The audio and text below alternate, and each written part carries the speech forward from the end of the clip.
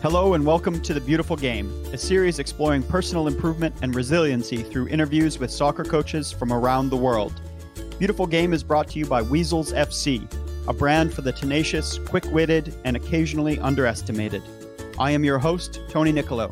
Join me as we learn to live, work, and play better with more confidence, resilience, and success. So I'm here today with Mark Krikorian, the head coach of women's soccer at Florida State University, who you've turned into a perennial powerhouse, two-time NCAA champion. But even before FSU, you've had a long career defined by winning. You turned Hartford into a contender and had 2 undefeated seasons and won Div 2 national championships with Franklin Pierce. You've also coached with the U.S. women's national team as a scout and at the U19 level at the World Cup. So welcome, Mark. Happy to have you here today. Well, geez, I sure appreciate the invitation, and I look forward to having an opportunity to chat with you for a bit. So we get started by asking sort of a question that is about the producer of the Beautiful Game podcast, which is we're sponsored by Weasels FC. And so we like to know what you think about the animal, a weasel. Geez, if they're sponsoring the show, then I have to be a big supporter of weasels. I'm not sure that, if I'm to be honest with you, that I had that feeling before the question, but at this point, I'll be a bigger fan of weasels. No. What do you really think of weasels? I'm not sure that I think about weasels very often, but they're certainly one of Mother Nature's creatures, and I'm sure that they play a significant role in our ecosystem, but I'm absolutely certain that I don't know enough about it.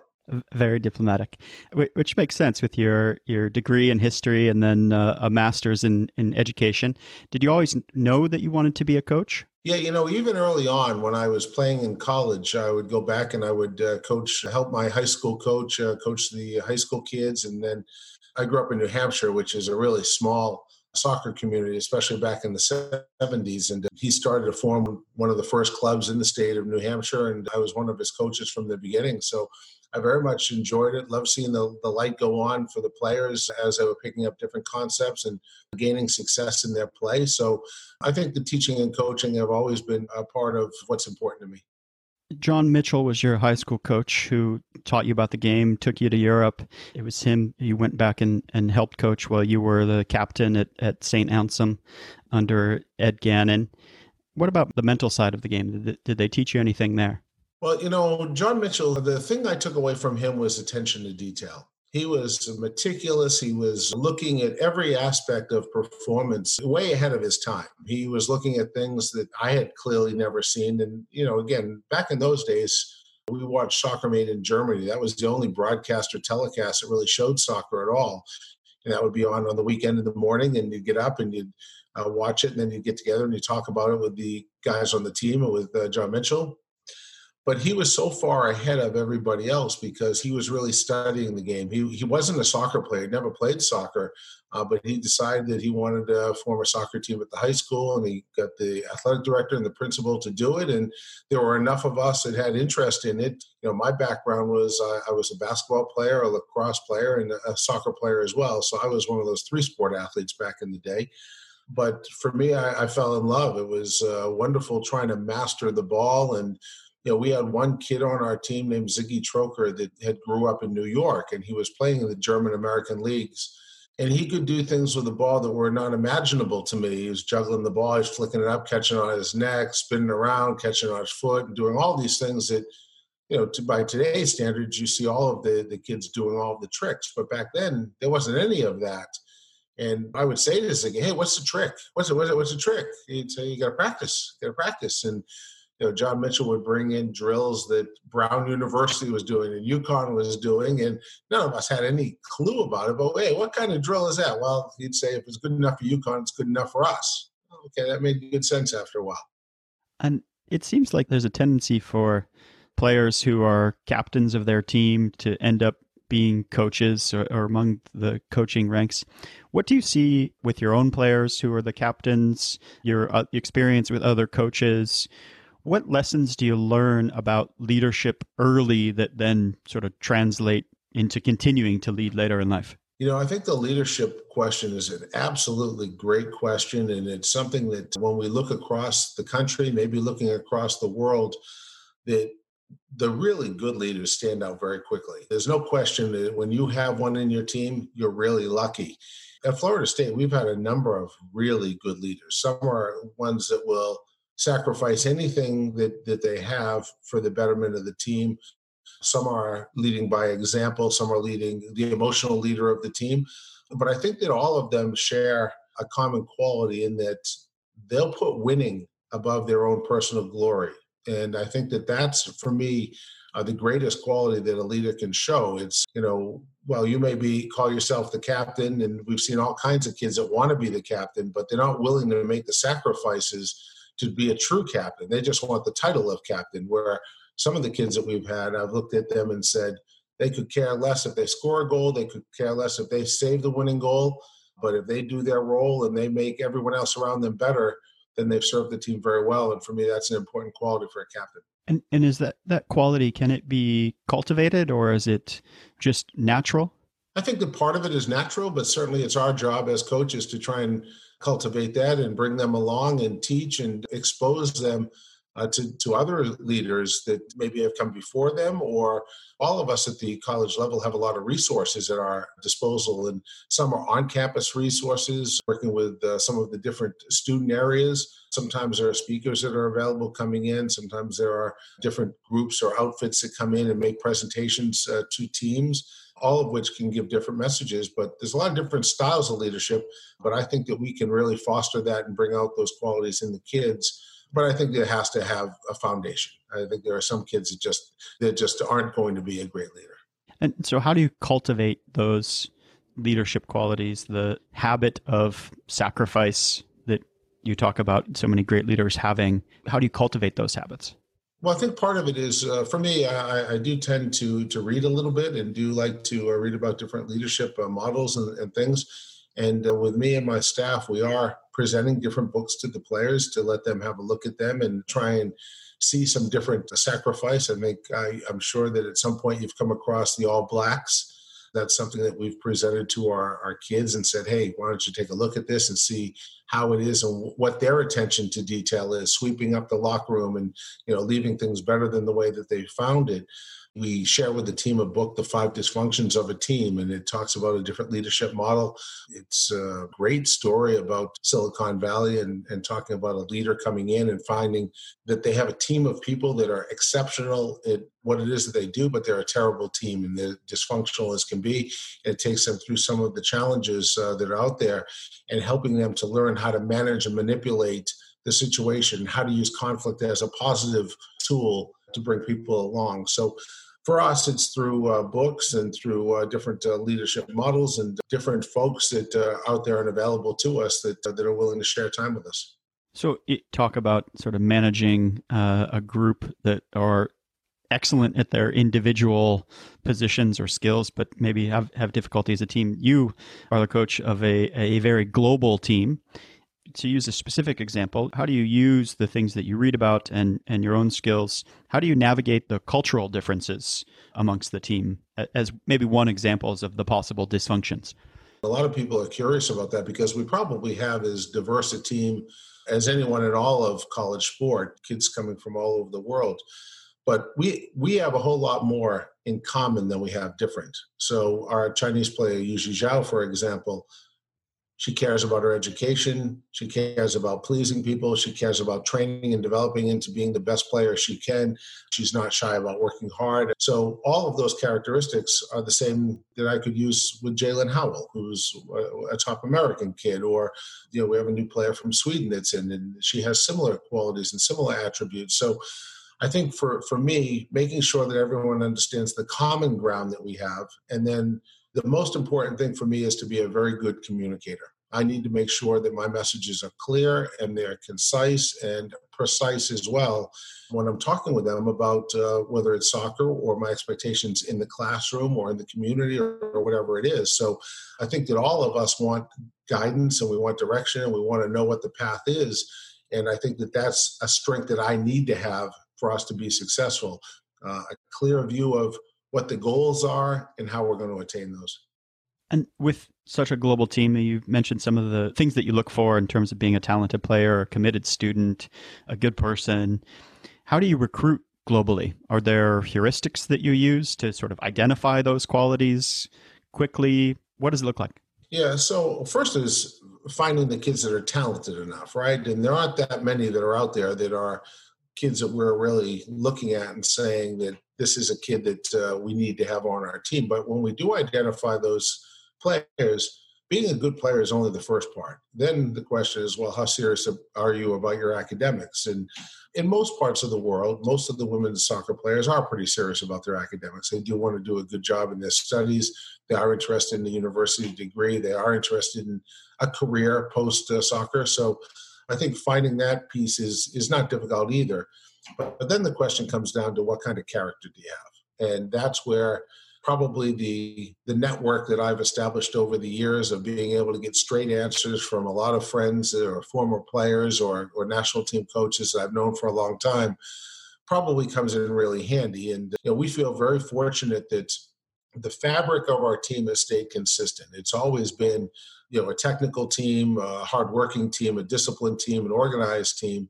But all that starts with making sure that we have the right kids. And I think all of our kids are pulling in the same direction. And one of our kids that just graduated, Dana Castellanos, Venezuelan player, she had 1.3 million Instagram followers. So who has 1.3 million Instagram? She had a celebrity like no kid in college sport, in any sport ever. I mean, our best football player at Florida State, I think they have 20,000 Twitter or Instagram followers, and she had 1.3 million. So managing Dana and helping her to understand what it is to be a great teammate and managing her celebrity is a different animal than managing most of the women's soccer players.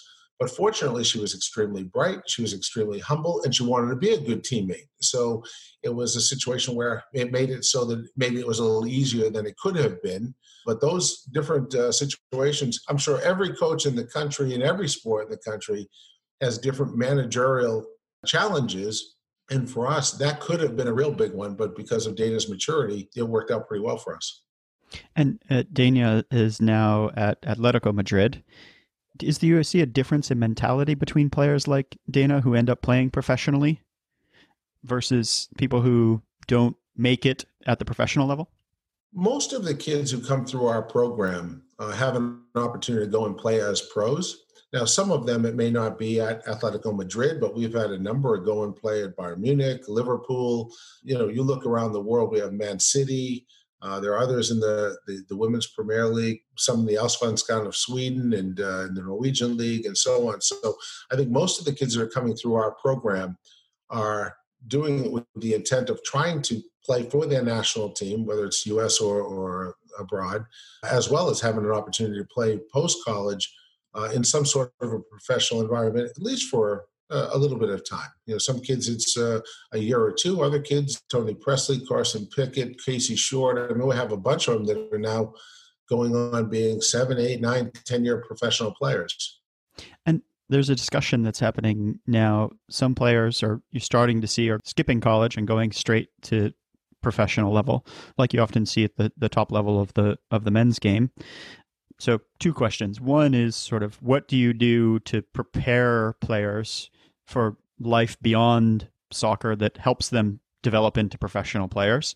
And also, we hear from coaches at the professional level that there's a big gap between even the top college players and what the requirements are at the professional level because you don't have the support structure that exists in the university environment.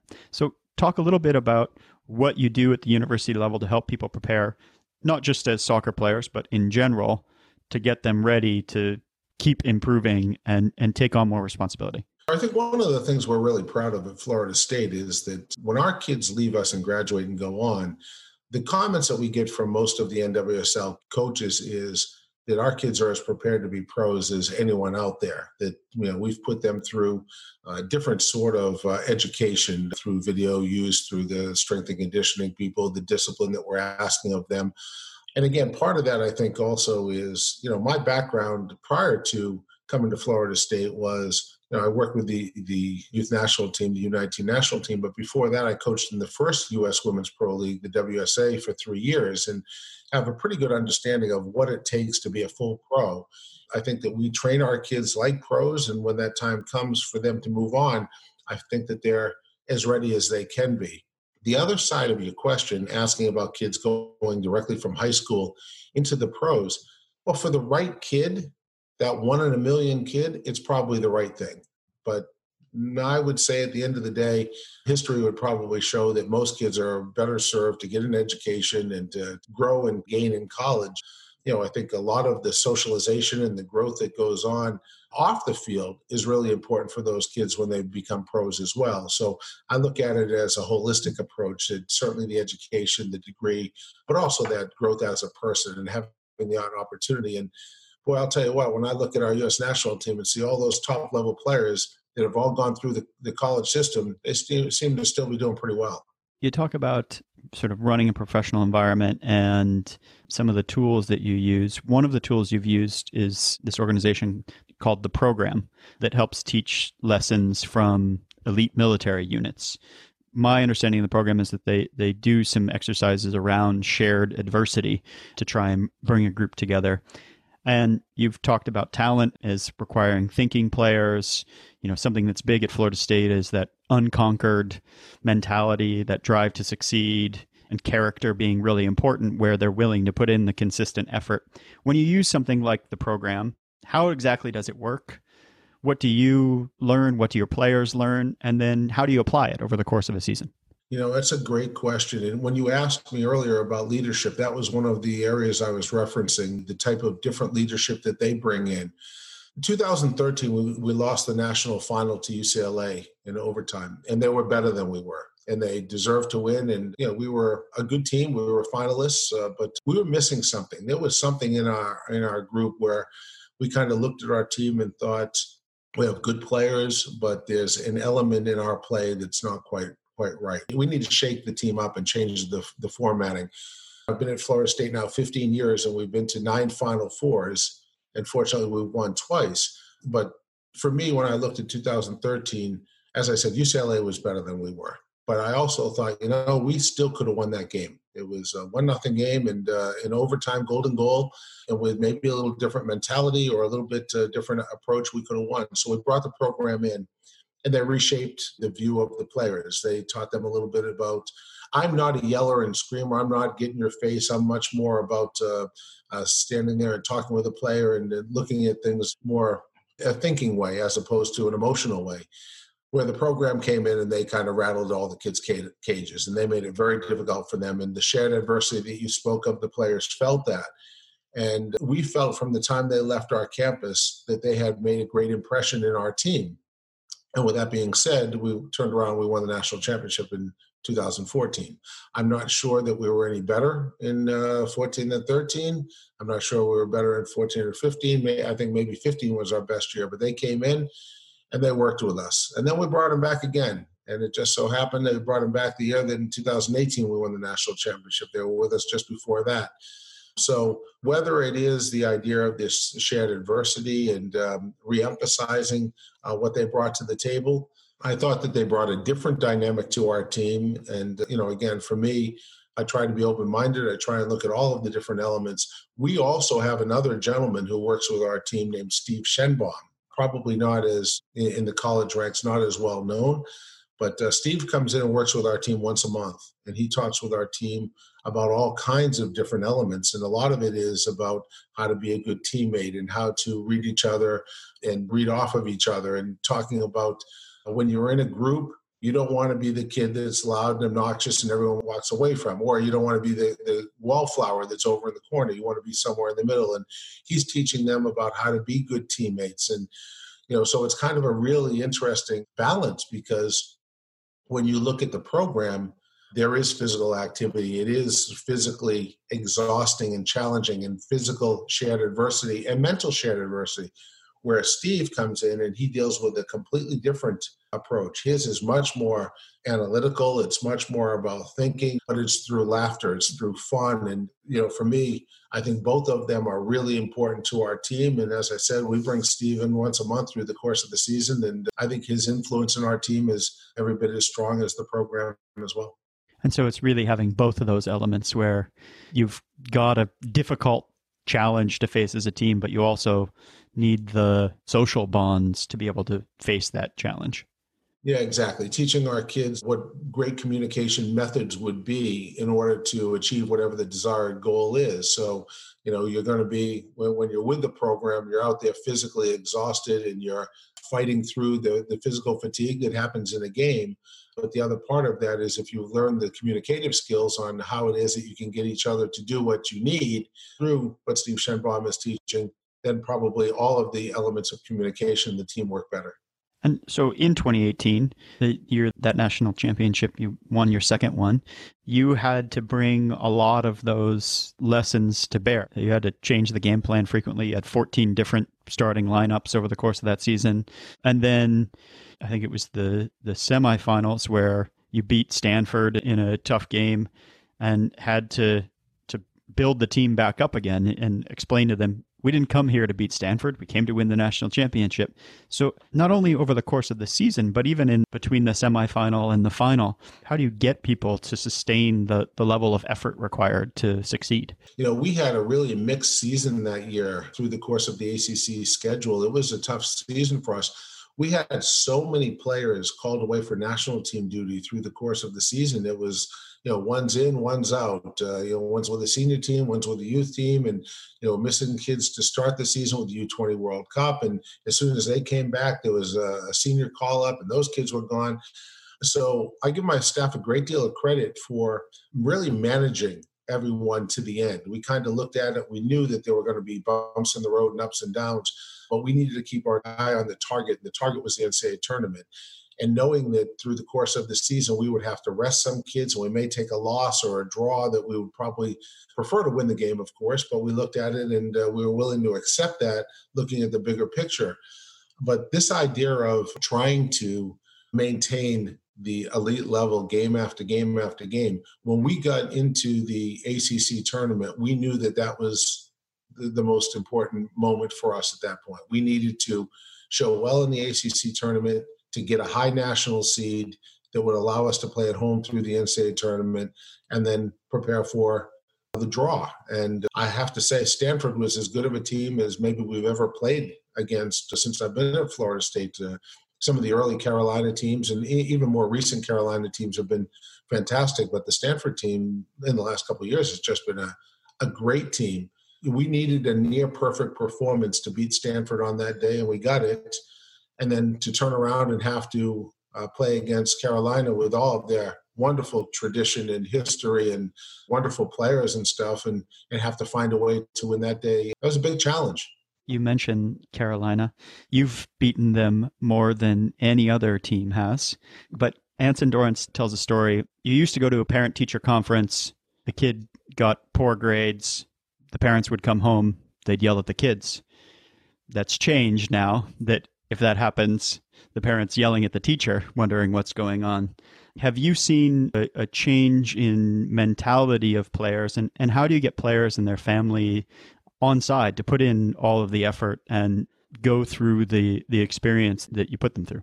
Tony, I don't think with the kids that we're recruiting that we're having a whole lot of issue with that. When we bring them in and we recruit them, we explain to them the way the environment's going to work and the way that we're going to do our business, and that this is your kid's experience. It's not your experience. And we're going to deal directly with the kid. And, if the kid is in some sort of physical danger, then okay, by all means, I'm willing to listen to what the parent has to say. But 99.999% of the time, I'm not dealing with parents. The message that we try and give to our players is, look, your parents love you. They're your folks.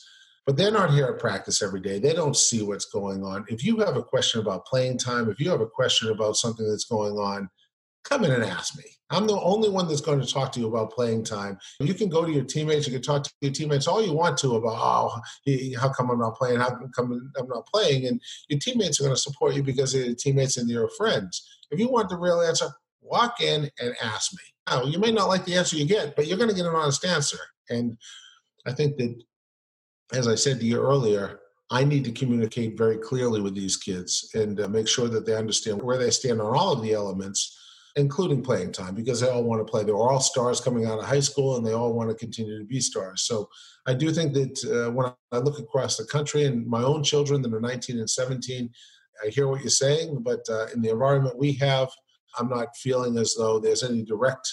Yeah, I don't have direct contact with the parents about it, but I'm sure that in the background the parents are suggesting to their children they should be playing more, and sometimes it can be harder on the kids. In the university environment with a very successful program, how do you balance winning with development, not only as soccer players, but in the university environment as humans? How do you balance those goals? I think that that's the biggest part of our job. I mean, all of us want to win. At the end of the day, everyone gets into athletics because they want to win. But the bigger part for me is, have we helped these kids grow? Have we helped them realize their dreams or work toward their dreams, whether it be on the field, off the field, in the classroom, academically? You know, I'm getting messages from my former players all the time. Can you write me a letter of recommendation? Now I'm ready to go to med school. Now I want to be an attorney. Now I want to do this. And for me, those are the best things, right? So the kids reaching back out, besides after we win big games, hearing from them, congrats. They know the stakes of the games. When we play the University of Florida, the in-state rivalry is huge. After the game, my phone's blown up from all the alums reaching back out saying congrats when we win. But I think from my point of view, seeing them go on, my wife and I going to their weddings, getting notices of them having children, those are the parts as I've aged as a coach now that I look at and think I'm glad that we've been able to play a hand in their lives and help them to shape and develop them into well-rounded and great people. I'm pleased to hear you say that, because it confirms a suspicion that I had just from, if you follow you on Twitter, M. Krikorian FSU, I get the impression that it's very clear that you're proud of the university and you're happy when you win, but you're especially proud of your players. You know, when they get national team call-ups or they sign a new professional contract or they transfer somewhere. We're recording this on April 3rd. Obviously, difficult times in the world with the COVID pandemic. You're a historian, a history teacher, reader, study leadership. What are you saying to your players and alumni now about what's going on in the world and how they should cope with it? I think we've talked about this is a really uncertain time, that none of us have the magic formula for how long all this is going to go on, nor do we have any idea how bad it's going to get. Like you, we're all watching the news. We're all paying attention to the spread and the curve, all of these words that are going to be known for this time in history at some point. But the message that we've given our kids is stay safe. At the end of the day, the training is the training, but stay safe. Make sure that you're in an environment where you're very comfortable. Yesterday, I had a phone call. We have an Irish player on our team, Heather Payne, and last night I was on the phone with her mom for probably an hour, because Heather is still in Tallahassee and she's at her apartment and so on. And the mother is talking about, well, should we bring her home, and discussing it. And what I've said to her is, you have my support. Whatever it is that you feel is best for your daughter, you're going to have my support and the university's support. But none of us know, right? I mean, all of us right now is going to be as big of a period of uncertainty for all of us as exists. And what we have to do is just follow the guidelines that have presented themselves and do everything that we can for a bigger picture, right? Now, it's not just about sporting or anything along those lines now. This is about people dying. So, if you put yourself into a situation, we have my wife's 88-year-old mom is here staying with us. And, if my daughter or son or I leave here and we come across the virus and we infect her, we know the odds aren't great for her surviving. So the same message has been sent to the players. We know that you're young and you're healthy, but understand there are a lot of people that have different ailments that you could not want fully, but you could expose them if you're not really careful with what you're doing and where you're going. So we know there would be no malice and there'd be no intent, but at the end of the day, make sure that every decision you make with where you're going and what you're doing is with other people in mind. Mm-hmm. We'll wrap up with I was watching some of the FSU soccer senior series videos. And one that stood out to me was Natalia Kuika. She really talked about what she loved about her experience at the university was that you gave her the opportunity to change. And so what I want to know is, when you think about your own work, how do you evaluate it to make sure that you're continuously improving so that the program keeps succeeding? Yeah, that's a great question, Tony. I will say that probably of all of the different good and bad qualities that I have as both a person and as a coach, probably the best quality that I have is I'm a flexible thinker. I'll look into different things, different scenarios. Just because something's worked for us in the past doesn't mean we're going to continue to do it in that fashion. Probably the best example I can give to you in the most recent times for us is really integrating analytics into our team and into our program. 4 or 5 years ago, we had some, but very, very minor. Now we have performance analysts. We're looking at anything and everything, breaking down every element that you could possibly imagine. We're now looking at. And again, at the end of the day, the craft of coaching is still trusting your gut. But we are still now looking at some of these. Let's look. If 99 out of 100 times the player that you're playing against wants to cross the ball with their right foot, well, maybe we should take the right foot away and make them kick the ball with their left foot. I mean, that's obviously a very simplistic example of it, but I mean, there's a lot to be learned by what the numbers show, and I'm all for it. And again, probably 4 or 5 years ago, hadn't thought much about it, but as it's become more in the forefront of all of soccer and all of sport, we have delved very deeply into it. Well, I think that sort of combined with your previous answer, the time that we're living in shows us that we need to be adaptable, and that's sort of table stakes for improvement. Thanks so much, Mark. Great to chat with you today. Well, it's a pleasure. I hope that you and your family stay safe, and I look forward to hopefully meeting you face-to-face in person at some point here. Thank you for joining us today on The Beautiful Game. We hope you also have some new ideas and inspiration to live, work, and play better. Please subscribe to get future episodes, and you can join the conversation with your host, Tony Nicolo, on Twitter @WeaselsFC.